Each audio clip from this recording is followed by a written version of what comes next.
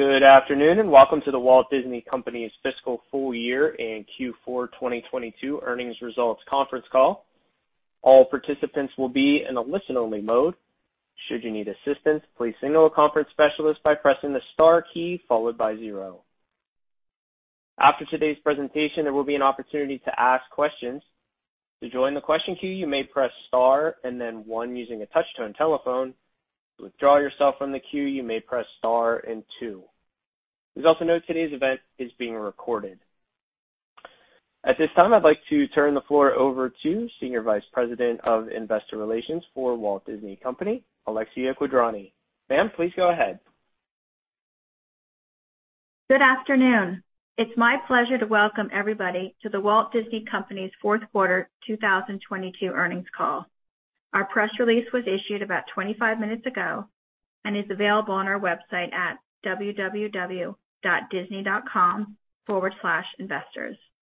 Today's call is being webcast, and a replay and transcript will also be available on our website.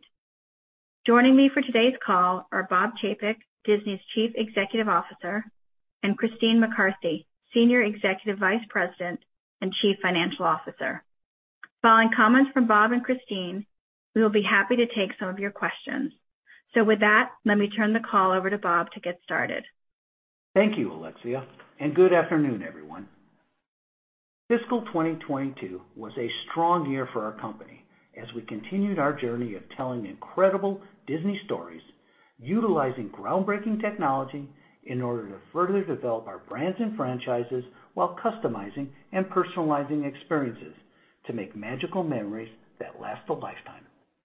Those efforts resulted in truly phenomenal storytelling, record annual results at our parks, experiences, and products segment, and outstanding growth at our direct-to-consumer services, which added nearly 57 million subscriptions this year to reach a total of more than 235 million. We are particularly pleased with growth in the fourth quarter, which saw the addition of 14.6 million subscriptions across our suite of services, including 12 million Disney Plus subscriptions, over 9 million of which were core Disney Plus. It has taken just 3 short years for Disney Plus to transform from a nascent business to an industry leader.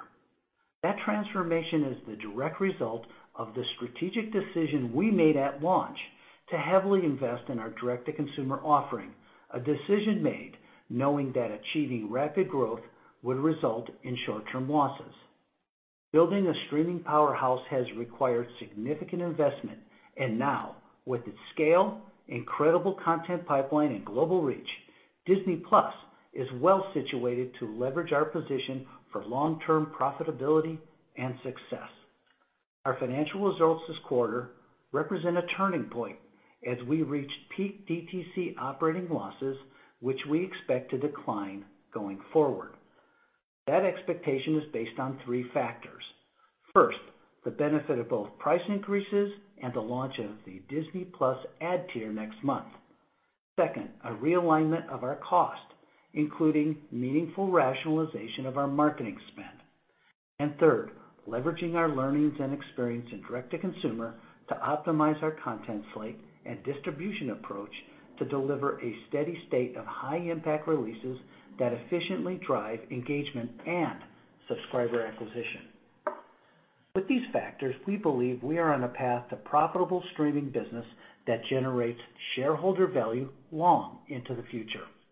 And assuming we do not see a meaningful shift in the economic climate, we still expect Disney Plus to achieve profitability in fiscal 2024 as losses begin to shrink in the first quarter of fiscal 2023.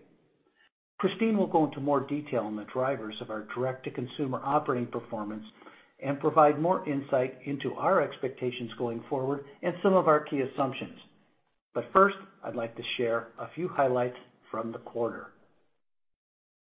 Q4 was another strong period for parks, experiences, and products, which continued to deliver phenomenal results despite the impact of Hurricane Ian.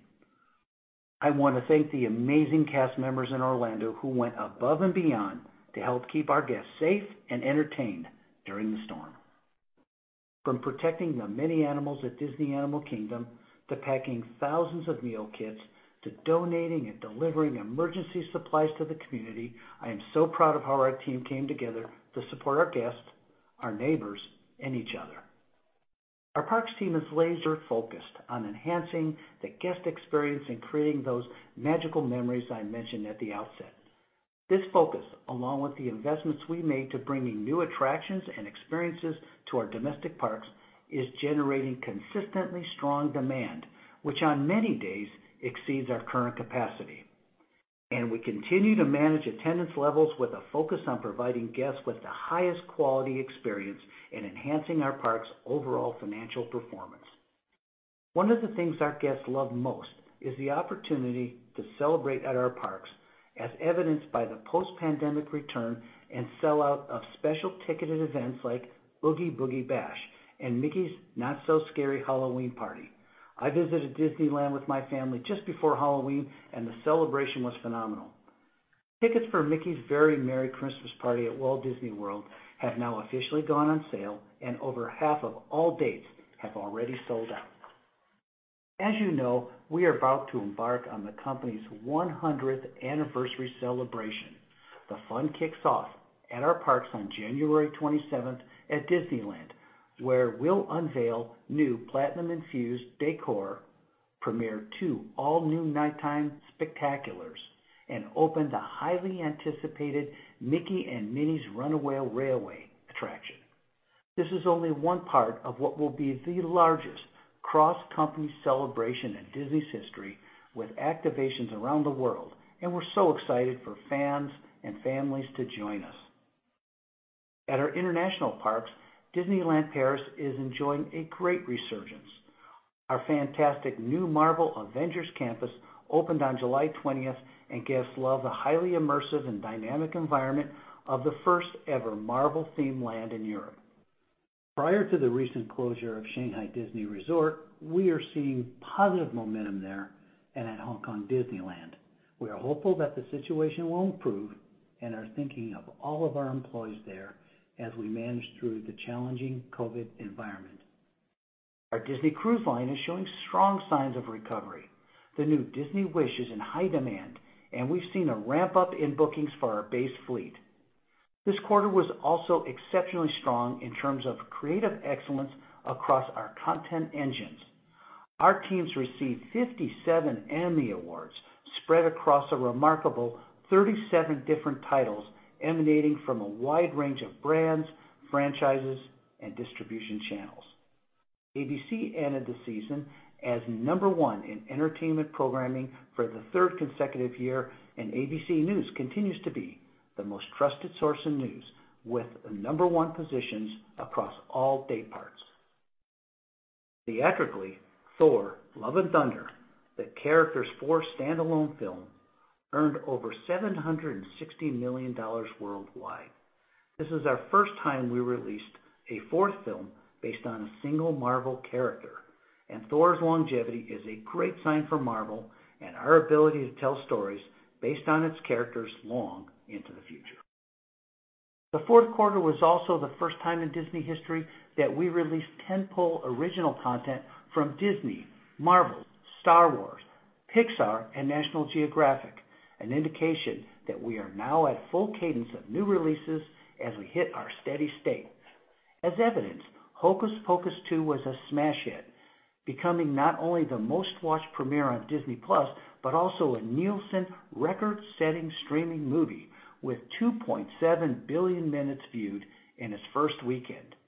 And Marvel Studios' Ms. Marvel completed its run in July, and She-Hulk Attorney at Law debuted in August, contributing to subscriber growth and driving substantial engagement.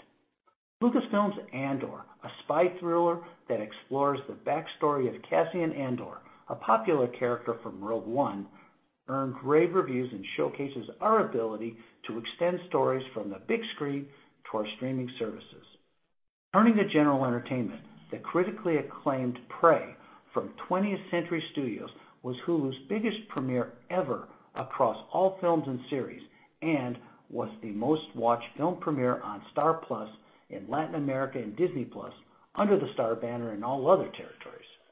Looking ahead, we are thrilled that audiences are returning to the box office for blockbuster films, and we have big plans for the big screen in the fiscal year 2023. Black Panther: Wakanda Forever opens this Friday, and Ryan Coogler has delivered yet another culture-defining, powerful film.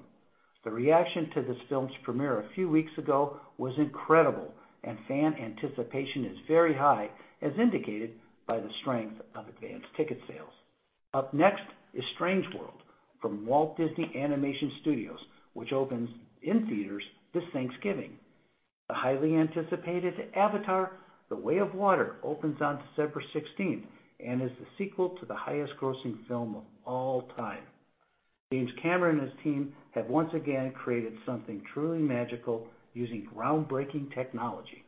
Audiences are as excited as we are to return to Pandora, and given the strong performance of September's re-release of the original Avatar, we can't wait for the film to hit screens.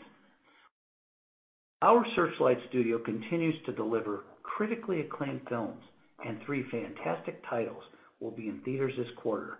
The Banshees of Inisherin, which has earned critical acclaim since its Venice premiere, The Menu, starring Ralph Fiennes and Anya Taylor-Joy, and The Empire of Light from Academy Award winner Sam Mendes. Looking even further into 2023, we'll see theatrical releases of 3 highly anticipated Marvel films: Ant-Man and the Wasp: Quantumania, Guardians of the Galaxy Volume 3, and The Marvels. And we could not be more excited about Disney Live Action's The Little Mermaid, a reimagining of one of the most popular animated films of all time, starring Halle Bailey, whose rendition of Part of Your World has already lit up the internet. We're also bringing 999 Happy Haunts to life with a hilarious new live-action Haunted Mansion featuring an all-star cast. Pixar will debut an all-new original feature, Elemental, and Harrison Ford is back in the eagerly awaited 5th Indiana Jones film, which is going to be spectacular. Of course, all of our theatrical titles will eventually make their way onto our streaming platforms, complementing our robust slate of original content. Zootopia Plus, a new series from Disney Animation, debuts tomorrow, along with Save Our Squad, an original series from the UK that sees soccer superstar David Beckham return home to mentor a grassroots team of young boys struggling to survive in their league. On November 18th, Disney Plus will release Disenchanted, based on the successful Enchanted that came out 15 years ago. Marvel's Guardians of the Galaxy Holiday Special will follow right after, and Willow, another long-awaited sequel from Lucasfilm, will premiere the following week. We are so fortunate to have an abundance of content from all of our creative engines, paired with a wealth of knowledge and insight into what resonates with our fans. As we move forward, we will increasingly leverage that knowledge to refine our distribution decisions in order to best serve our audience and maximize the return on our content investments. Turning to sports, ESPN was the #1 cable network in total day and prime viewing amongst audiences aged 18 to 49 in Q4. And the Walt Disney Company was responsible for 40% of sports hours watched amongst that age bracket, the biggest share of any family of networks. ESPN continues to lead with its multi-platform sports ecosystem, with reach across linear, streaming, digital, and social media, serving fans at massive scale. With the power and support of the Walt Disney Company behind it, ESPN is an unequaled reach machine. And the business is well positioned through our strategic portfolio of long-term rights agreements, with an eye to remaining disciplined in our approach. We recently announced an extension with Formula One through 2025, which is one of the fastest growing sports properties and is on pace to surpass last year's record audience on ESPN. The 2022 college football season is off to its best 9-week start in 5 years across our networks. And thanks to our incoming SEC agreement in 2024, we will remain the leading college football platform with over 60% of the college football market. And our new long-term NFL agreement includes Super Bowls, an annual ESPN Plus exclusive matchup, and more regular season and playoff games, and better scheduling. On October 30th, we marked another milestone moment in our DTC streaming services and the growth of ESPN Plus when the Broncos versus Jaguars NFL game from London became our most viewed ESPN Plus event ever. Finally, we are exactly 1 month from the U.S. launch of Disney Plus's ad-supported subscription offering, which is a win for audiences, advertisers, and shareholders. The launch will bring fans a new slate of subscription plans across Disney Plus, Hulu, ESPN Plus, and the Disney Bundle, giving viewers flexibility in choosing an option that suits their needs. The offering also adds a key component to our total company advertising portfolio, and advertiser interest has been strong. We have been a leader in streaming advertising for some time and are bringing our years of experience, leading ad tech, and relationships to this important opportunity. Disney Plus has secured more than 100 advertisers for our domestic launch window, spanning a wide range of categories, and our company has over 8,000 existing relationships with advertisers who will have the opportunity to advertise on Disney Plus. Strong base pricing reflects the value advertisers put on our audience, our brand-safe environment for their messages, and our sales experience. We also have proven technology to deliver a great advertising experience on day one, and importantly, we have the ability to scale and innovate for audiences and advertisers alike. We are incredibly excited about the launch of our new ad-supported subscription offering for Disney Plus, which rolls out on December 8th. 2022 was an important year of recovery coming out of the pandemic as we made foundational investments in our long-term success. As we celebrate the 3-year anniversary of Disney Plus this week, I can't help but reflect upon how our commitment to and substantial investment in our DTC business has helped create the world's most powerful suite of streaming services with the ability to reach hundreds of millions of viewers around the world with must-see content.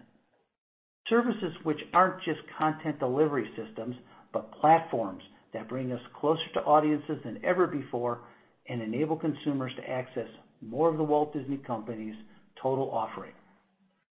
With our unmatched brands and franchises, robust pipeline of content capable of filling all of our distribution channels, unique experiences, and strong connections to audiences around the world, I believe we are well positioned for future long-term growth, and am confident in a path forward.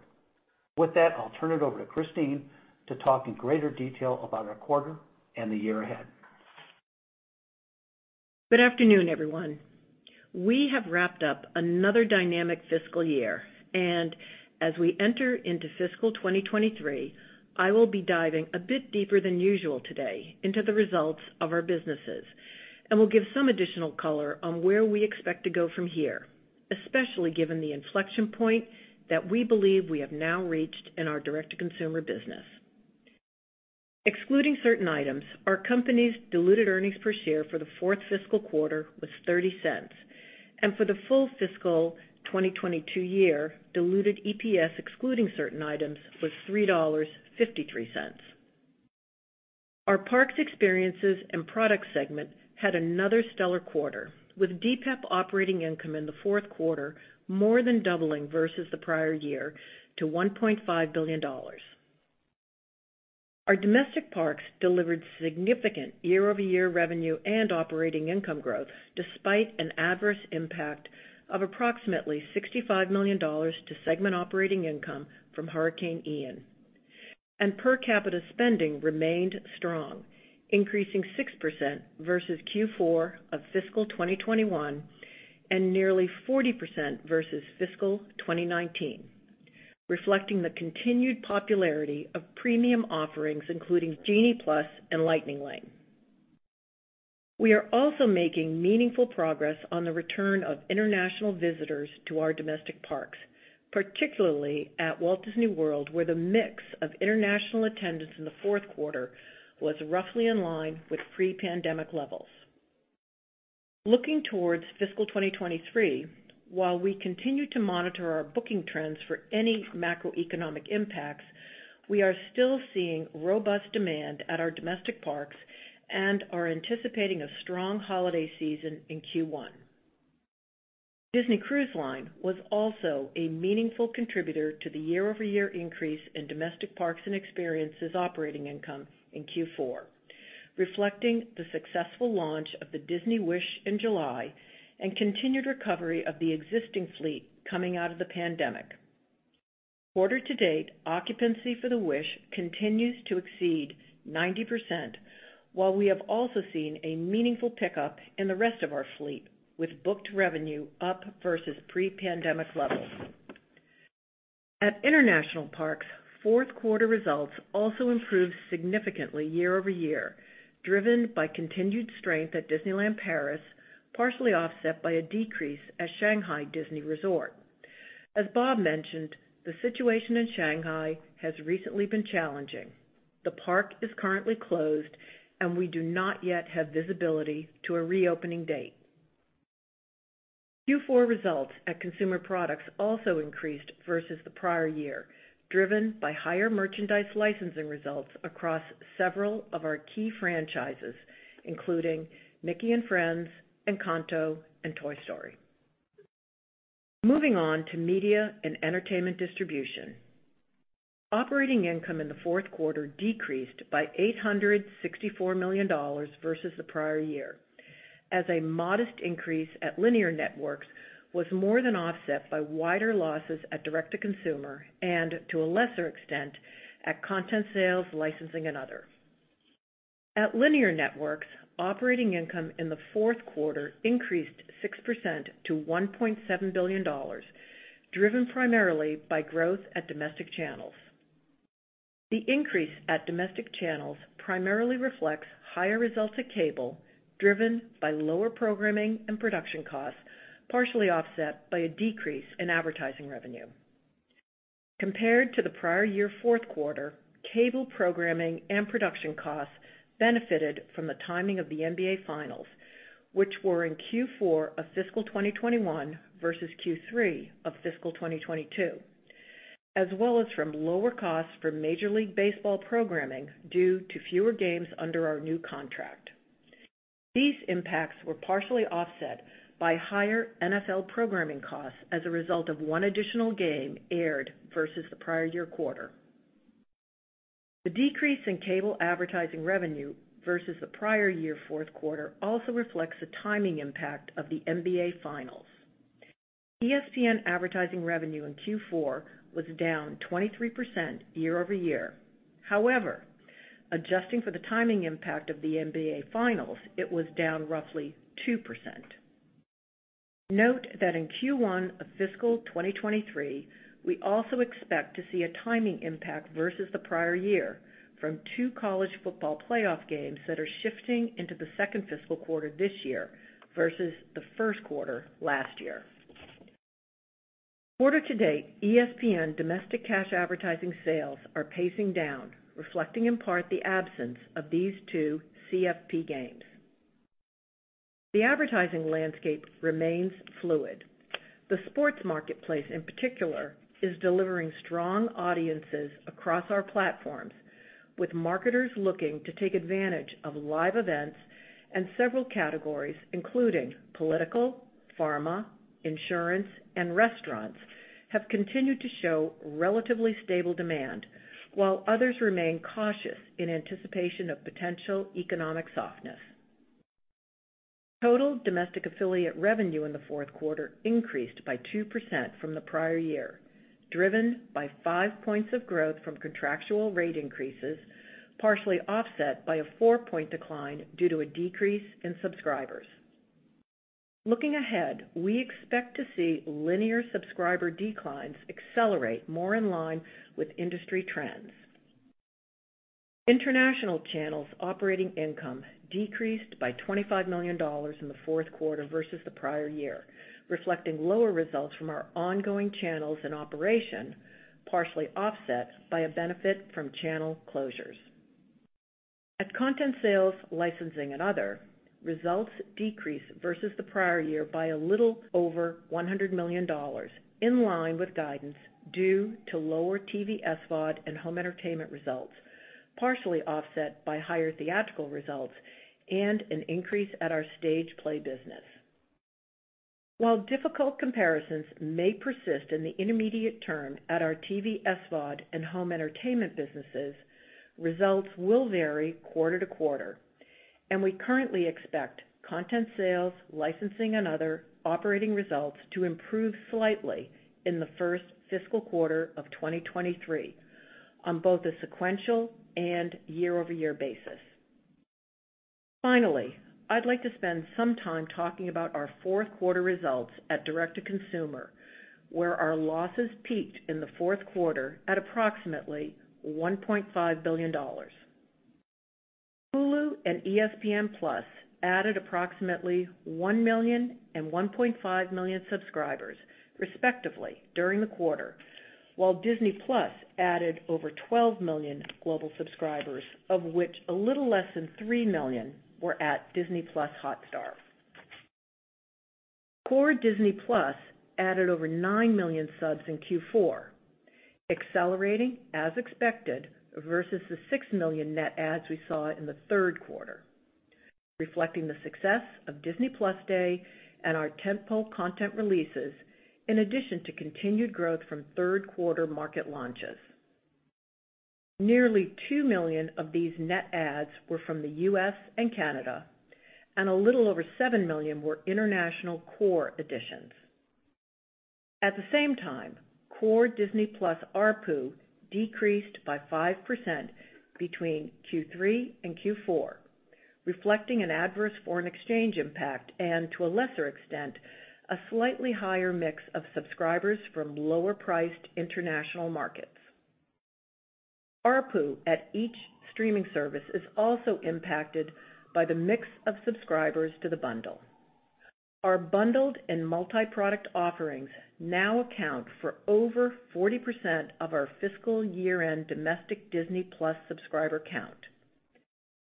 This shift has been purposeful as the bundle drives higher total company subscription revenue and higher long-term subscriber value due to notably lower churn.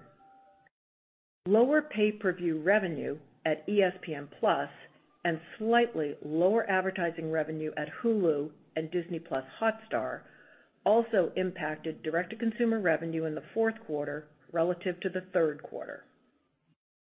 With our expectation that peak losses are now behind us, DTC operating results should improve going forward as we lay the foundation for a sustainably profitable business model.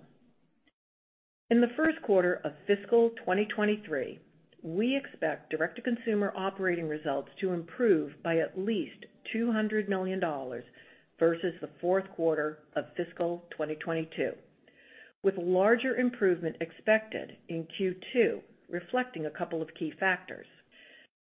First, our recently announced price increases across our direct-to-consumer offerings in the U.S. should begin to modestly benefit ARPU and subscription revenue in the first quarter. However, given that the Disney Plus price increase will not go into effect until towards the end of Q1, this benefit will be realized more fully in the second quarter. Similarly, we do not expect the launch of the advertising-supported tier of Disney Plus in December to provide a more meaningful financial impact until later this fiscal year. Additionally, our commitment to cost rationalization will allow us to scale effectively against our investments. In particular, while DTC programming and production costs will increase from Q4 to Q1, over the course of the year, content expense and OpEx growth should slow as we approach steady state, and marketing costs should decline as we continue to focus on aligning our costs with our dynamic business models. As it relates to subscribers, we expect ESPN Plus and Hulu will continue to add new subscribers in Q1, and we expect core Disney Plus subscribers to increase only slightly in the quarter, reflecting tougher comparisons against Disney Plus Day performance. As we've mentioned before, subscriber growth will not be linear each and every quarter, and the trend is driven by several factors, including content releases and promotions. We expect Disney Plus core subscriber growth to then accelerate in the fiscal second quarter, largely driven by international markets. And at Disney Plus Hotstar, we are currently expecting that subscribers will decline in Q1 due to the absence of the IPL, but we do expect to see some stabilization in Q2. I'll note that our direct-to-consumer expectations are built on certain assumptions around subscriber additions based on the attractiveness of our future content, churn expectations for our upcoming price increases, the financial impact of the Disney Plus ad tier and price increases, and our ability to quickly execute on cost rationalization while preserving revenue, all of which, while based on extensive internal analysis as well as recent experience, provides a layer of uncertainty in our outlook. Before we conclude, there are a couple of other items I would like to mention around our fiscal 2023 expectations. Cash content spend totaled $30 billion in fiscal 2022, and we continue to expect it to be in the low $30 billion range for fiscal 2023. Capital expenditures totaled nearly $5 billion in fiscal 2022, in line with our expectations, and we currently expect that CapEx will increase in fiscal 2023 to a total of $6.7 billion, driven by higher spend across the enterprise.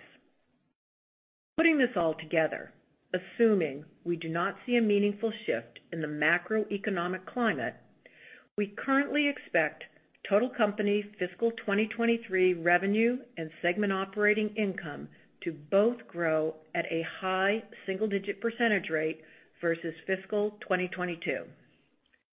We are confident about the opportunities we see to continue to transform our business for the next 100 years and look forward to sharing our progress with you all throughout 2023.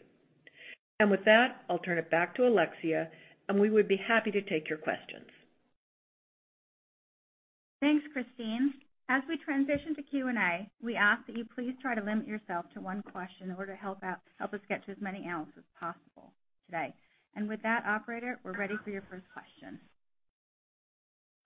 And once again, to ask a question, you may press star and then 1 on your touch-tone telephones. If you are using a speakerphone, we do ask that you please pick up your handset prior to pressing the keys to ensure the best sound quality. To withdraw your questions, you may press star and 2. Again, that is star and then 1 to join the queue.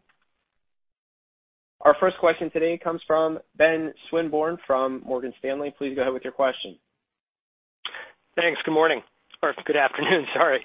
2 questions. Bob, can you talk a little bit about what's the consumer experience going to be like as you roll out this price increase here in a month?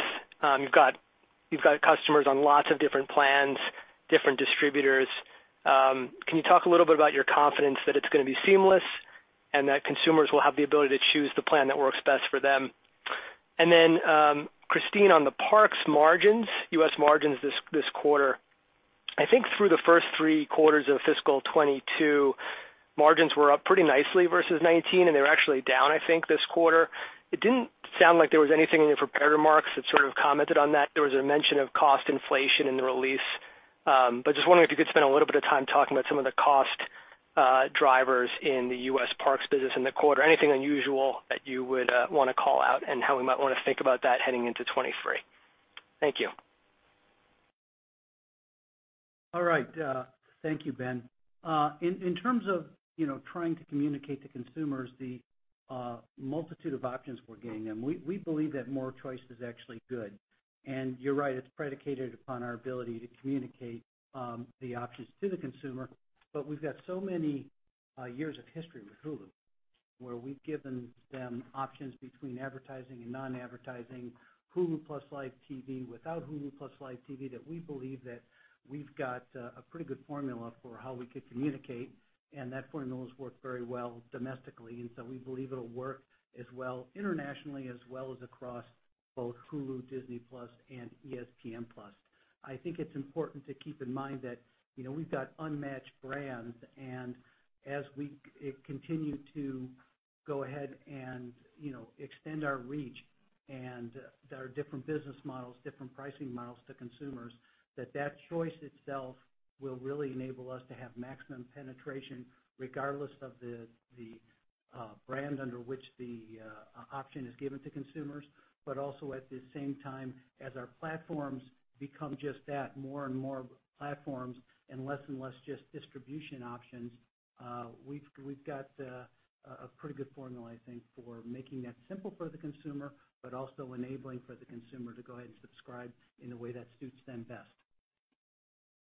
Okay, Ben, on your question about the parks margins.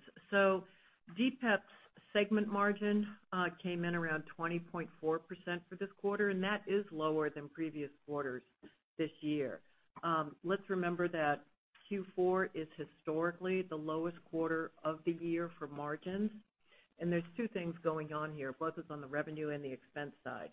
On the revenue side, it is primarily driven by traditional seasonality, back to school time, and to a lesser extent, as I called out in my comments, the impact of Hurricane Ian. That was a $65 million drag on the quarter. We have been using 2019 as our base for comparison, pre-pandemic. So when you compare it to fiscal 19 Q4, the lower margin is driven by international park performance. And then if you flip to the expense side, the increase in quarter-over-quarter expenses is the continued effect of bringing on some more guest offerings. Those are things like nighttime spectaculars.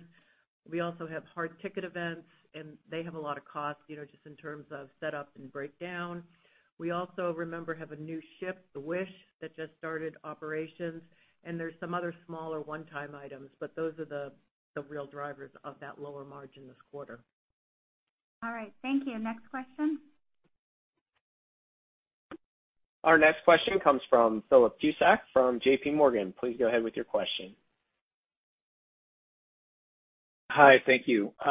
Turning to DTC, I guess let's focus on the profit in 24 guidance. We've talked in the past that this means for probably a quarter or two in 24, not for the full year. Is that still the way to think about it? And I did notice the comment about, assuming the economy maybe doesn't get worse or something like that. Can you just talk about what drove you to add that language? Well, I'll take that, Phil. So direct-to-consumer for 24 profitability, you should be thinking about it as a quarter, not a year basis.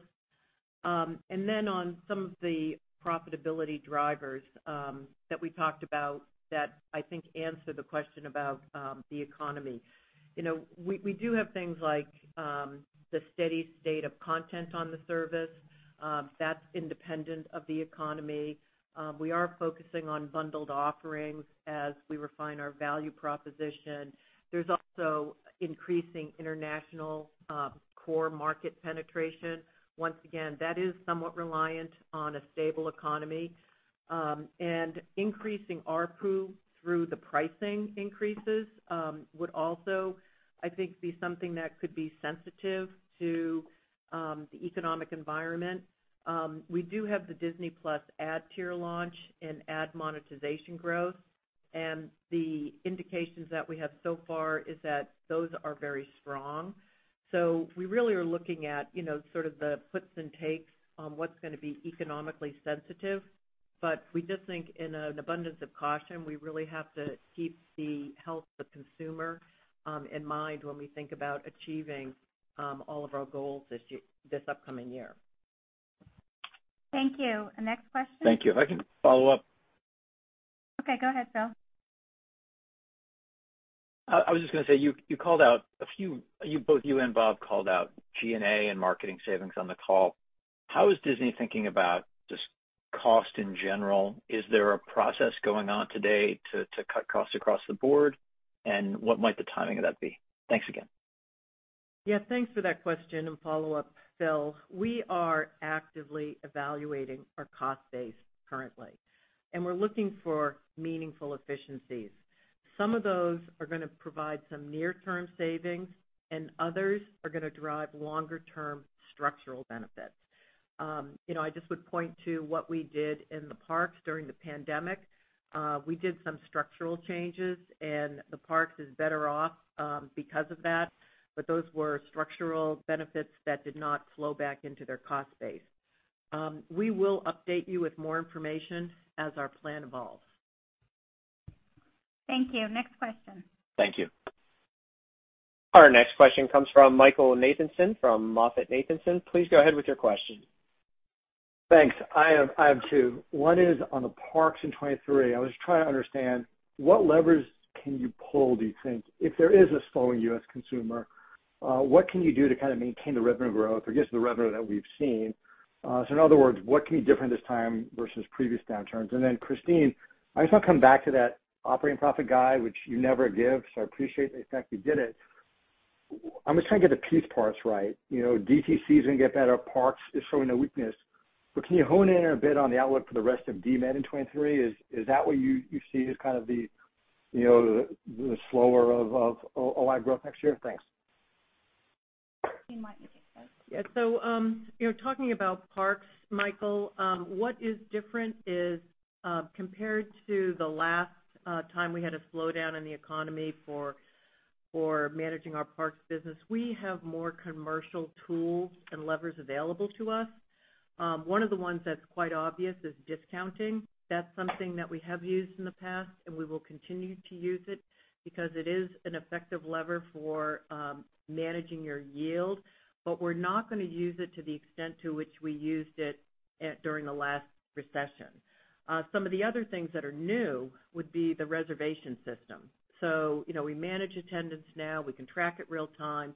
On many days, we are fully booked now, but we can adjust that and be very flexible and real time on adjusting it if we so choose. The other thing is we have a tiered pricing structure that gives us a lot of flexibility, and we also have reimagined our annual pass business model, and we could also have some more flexibility in using our annual pass program. We also have technology advancements, and this is more on the expense side.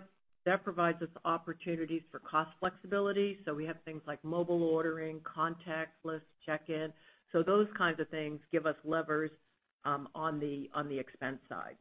But we do feel that we have, once again, hearkening back to the opportunity we took during the pandemic, we did permanently remove a significant amount of operating expense at the parks, and that better positions us right now as we go into an uncertain economic environment. Okay. Michael, did you have a second question? Well, it was on the OI guide, right, which you don't usually give. I was trying to dig into the DMED outlook, given what you've said about the other businesses at this point. Yeah, we gave the outlook that was more for the company as a whole, but we are still looking at DPEP being a strong, continuing its strong growth. DMED, we're looking at it in three components. The direct-to-consumer, we're looking at improving profitability, as we've mentioned. We believe that this quarter that we're reporting is the low point, and it'll improve from here. CLS&O, that will have some challenges, as we said, so that'll be variable quarter to quarter. And then we have to look at our linear business, and we do have sub-declines that are in line with the industry, and that's one that is just an industry issue that we're all going to be managing through. All right, thank you. Next question. Our next question comes from Kannan Venkateshwar from Barclays. Please go ahead with your question. Thank you. Maybe, I guess, if you look at the streaming business as a whole, and if we step back and look at the strategy going forward, we'll see a price increase next quarter, and of course, there is also the ad-supported tier that could help manage some of the churn. But as an offset, it seems like some of the marketing expense will be optimized along with some content spending. So, Bob, if we look at the guidance right now, your subscriber growth needs to accelerate going forward in order to get to the guidance, but a lot of the levers like pricing may actually force churn to be higher, and marketing costs may actually trend a little bit lower. So when we think about this, how do we reconcile the subscriber guidance with the financial model of the business? And does it make sense to maybe focus more on profitability rather than sub growth from our perspective going forward? Our approach going forward is going to be focused largely on profitability, keeping in mind, though, that the revenue growth that we have is also going to be a key component towards the overall profitability. If we look at the content that's going to actually fuel our subscriber growth and our engagement, we're obviously managing that very carefully. Christine talked about some cost management initiatives. That's not only across marketing, but also on the content spending itself as well. But we've also got an opportunity, I believe, to manage that profitability through that pricing power that we believe we have. We launched these services at tremendous values to the consumer, and everything that we've got shows us that we still have some opportunity for continued price value exploration on all of our services. So we believe that, and our history shows that when we've taken price increases across our streaming businesses, that we don't meaningfully increase churn or cancellations. So we believe we've still got some headroom there. So whether it's cost management or attention to revenue growth through sub-ads, through our great content additions, or through ARPU, we believe that we've got a formula that gives us great confidence that we're going to achieve the guidance that we communicated. Great, thank you. Next question, please. Our next question comes from Steven Cahall from Wells Fargo. Please go ahead with your question. Thanks. So, Bob, I think you called ESPN a reach machine, and Christine talked about the cord cutting and how that's something that everybody's going to be managing through. So as you look to expand the reach of ESPN, I know we've had this question before, but how do you think about starting to make a lot of the marquee sports rights also available on the streaming services, whether that's ESPN Plus or others, and how do you think about monetizing in a streaming world with a lot more of those expensive rights available? And then Christine, just on the CapEx, it's moving up, $1.5 billion or so this year. I know some of that is maybe a shift of about $500 million from last year, but it's still a little more elevated than history. You said it was enterprise-wide, so I'm wondering if the increase is more capital projects on the park side or if it's other things like technology or studio expansions. Thank you. Okay, in terms of ESPN growth, I think we all have to keep in mind that, number one, ESPN is that powerhouse brand. And we certainly, over time, have been able to enjoy the benefits of that brand in a linear world. However, going forward, we've got the ability not only to continue to enjoy those benefits in a linear world, but also begin to grow our opportunities in the digital realm and leverage that brand's growth into other avenues that heretofore we've not been able to necessarily tap into. I think it's also important to look at ESPN in terms of an important part of the overall Disney portfolio or synergy machine. It is an integral part of the bundle itself. So when you take the fact that it's a great brand, we have the opportunity to grow it into different avenues, and as I've said before, sort of put one foot on the dock, one foot on the boat, and be flexible in terms of our speed of evolution. I think it's going to be an important part of our business going forward. Live advertising continues to be a really important benefit that we sell into our advertising community. We've got multiple platforms, and I believe that it's going to be a very robust part of our company going forward, whether or not it's linear or whether it's digital or somewhere in between. So on CapEx, Steve, yes, you're right. It is up. That was in my comments. For those who have followed the company for a while, we usually give you a CapEx number for the beginning of the year, and by the end of the year, we haven't spent it all. So there is some slippage that goes from one year into the next. And also just with supply chain and labor shortages in various parts of the world where we are having projects, that slippage is probably a little more amplified. We do have some technology spend, both at the enterprise level as well as in DMED. Some of it is consumer facing. Some of it is more internal to, once again, deliver longer term efficiencies. And we have DPEP projects pretty much everywhere around the globe. So we're continuing to build out those projects either on schedule or with some slippage that is slipping into 23. All right. Thank you. Thank you. Operator, I think we have time for one more question. And our next question comes from Michael Morris from Guggenheim. Please go ahead with your question. Thanks for taking my question. Good afternoon, guys. Two for me. One, Christine, I'm hoping you can give us a little more detail on the sequential revenue decline at the D2C segment. You talked about foreign exchange. Could you quantify how much of it came from foreign exchange? Because as I'm looking at the ARPUs on the domestic business, domestic Disney Plus in particular, they have sequentially come in as well. So maybe how much was FX and a little bit more detail on kind of at the core, what's driving that Disney Plus ARPU compression. My second question is on sports rights. There was an article out today about Netflix potentially looking at some sports rights. Amazon seems to have had success with their Thursday Night Football package. So, Bob, I'm curious how you see the landscape changing as these new entrants come in, if you see it changing at all, and how it impacts the environment. Thank you. So I'll take the first one, Mike, on the revenue decline. So there are a couple of things. One is that on the ARPU, the impact of foreign exchange on ARPU was about half of the decline. And we do hedge, and we have very successfully managed through this year's strong dollar for the most part.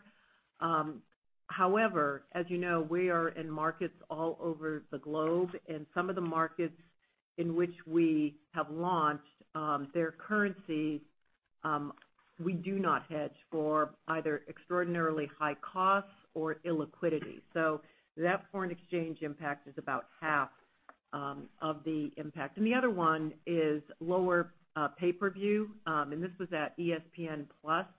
We have UFC, but we had a different different match schedule. You can tell I'm not a UFC fan when I call them games, but a different match schedule, and the omission of a key personality in McGregor.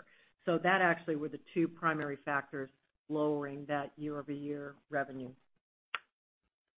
Bob, you want to take this? Okay. Yeah, in terms of the sort of is the landscape changing with new entrants, we really like our strong position that we've got going forward, not only in terms of the breadth of the sports that we're engaged in, but also the terms of the deals that we have.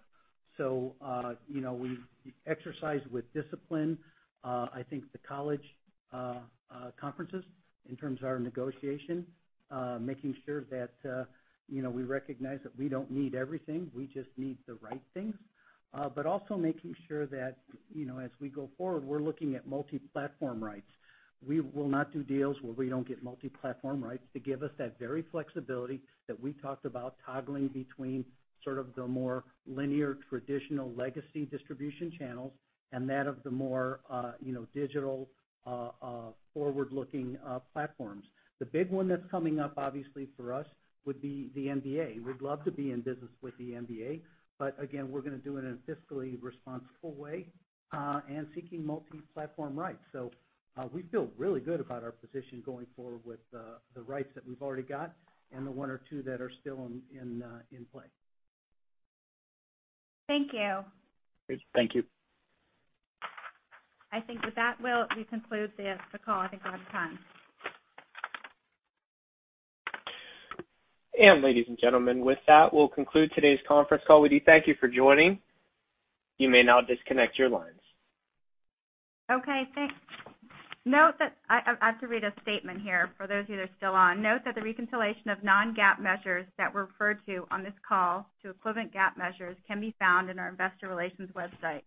Let me also remind you that certain statements on this call, including financial estimates or statements about our plans, guidance, expectations, beliefs, or business prospects, or other statements are not historically in nature, may constitute forward-looking statements under the securities laws.